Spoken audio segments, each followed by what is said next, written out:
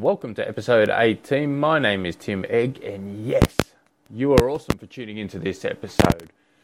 And we have got a question from Winston. I've been doing triathlons for a few years, mostly doing sprints and Olympic distances. I have decided to do a 70.3, and I am really struggling with the aerodynamic position, in particular staying in for long periods of time.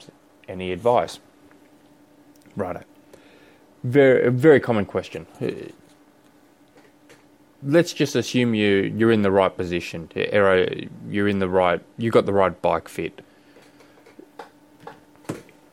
Staying in that aerodynamic position for a long period of time, you've got to slowly build up to it. Yes, it feels good. It generally feels comfortable. You can hold on to it for Olympic distances relatively well, but when you're training for 70.3 or Ironman and you're spending 4, 5, 6 plus hours in that position, your neck hurts, your back hurts, your shoulders hurts. It all starts building up. So you've got to condition your body, and I like using the saying, you've got to make that aero position your default position. So there's a few ways, there's a few exercises and things you can do so you can build time. So the first up is, yes, you've got the right bike position for you and it's comfortable.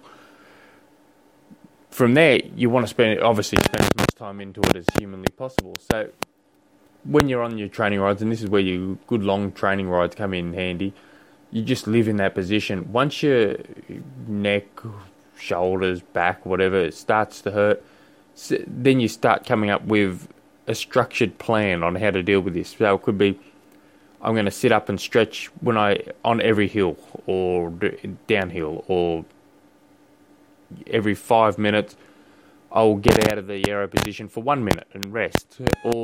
And that might, especially if you're training for 70.3, like you're in there 4 hours, 5 hours, 6 hours, that can be a bit too much sometimes. So you then have to back it off a little and say, right, for every 2 minutes I'll stay in it, then I'll get out for 1 minute. And you're just slowly building it up. So when you're at home, there are other things to do. Also, I'll just quickly touch on it. You need to be living in that position anytime you're doing intervals. So anytime, all your key bike sessions, jump in that aero position and then pump that session out. So whether you do it, just for example, a very common bike ride would be 20 times 1 minute max effort. So in that 1 minute max effort, you're in that aero position and you can get up and rest and stretch or whatever you want to do in the easy recovery phases. But when you're at home, you want to... there's a few things to work on. So, some people complain about their back, and that's just generally time in the saddle. A lot complain... For me in particular, I suffer generally in the neck and shoulders. So there's a couple of things you can do. So when I'm doing mobility sessions, and I do generally like doing at least 3 a week, right at the end, I'll stretch the living daylights out of my neck. I'll take a seat. I'll put my hands in like I'm in the aerodynamic position. I'll look up and I'll really stretch the living hell out of it, and I'll hold it. And I'll hold it for a good 5 minutes or so. Thing with that is you're over-stretching. So when you're in the aerodynamic position on the bike, you're nowhere near that stretched. So I found that I was able to stay in the position almost immediately. I saw immediate results from doing that.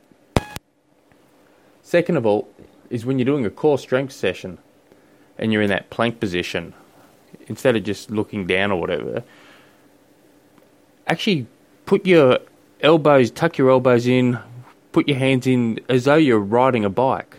Lift that head up like you're holding that aerodynamic position. Now, you're in a plank, but you're also gaining some benefits for that. So you're adding that extra pressure onto your shoulders that you would normally feel when you're in the aero position on the bike. You're lifting your head up. You're stretching it out a bit. That gets a bit too easy. Then you start doing it on a Swiss ball. So put your feet up on the Swiss ball. You're adding more weight onto your shoulders, lifting that head up, pretending you're in that aero position, really focusing. And that, I believe, is very, very beneficial, because especially when your neck starts getting used to it, your shoulders start feeling like you've got the weight on the world on them, just by leaning on those drop bars, aero bars, sorry. So they're the best advice, and just spending as much time, and when it becomes uncomfortable, try and stay in there longer, and just take little stretch rests at a time. Now, in a race, you'll see the back part of a 70.3, and you'll definitely see the back part of an Ironman. The amount of athletes completely out of the aero position. It's flat. They in spots that they really need to be in that aero position just to get the benefits, but they're shot. They haven't been living in that position in training. They haven't been doing little exercises. So it does pay. It pays in minutes by doing this. Also, mobility sessions are huge, I think.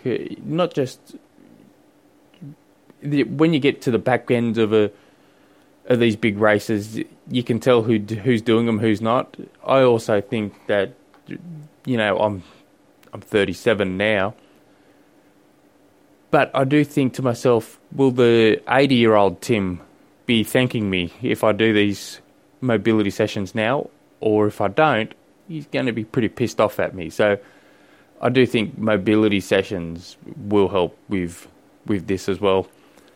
So that's about it for this episode. If you have any questions relating training, racing, nutrition, all that good stuff, please send me an email at tim@trainsmooth.com, or shoot me a tweet. My handle, you can just send it to @trainsmooth, or just Google me and you'll be able to find it. Until next episode, hooroo.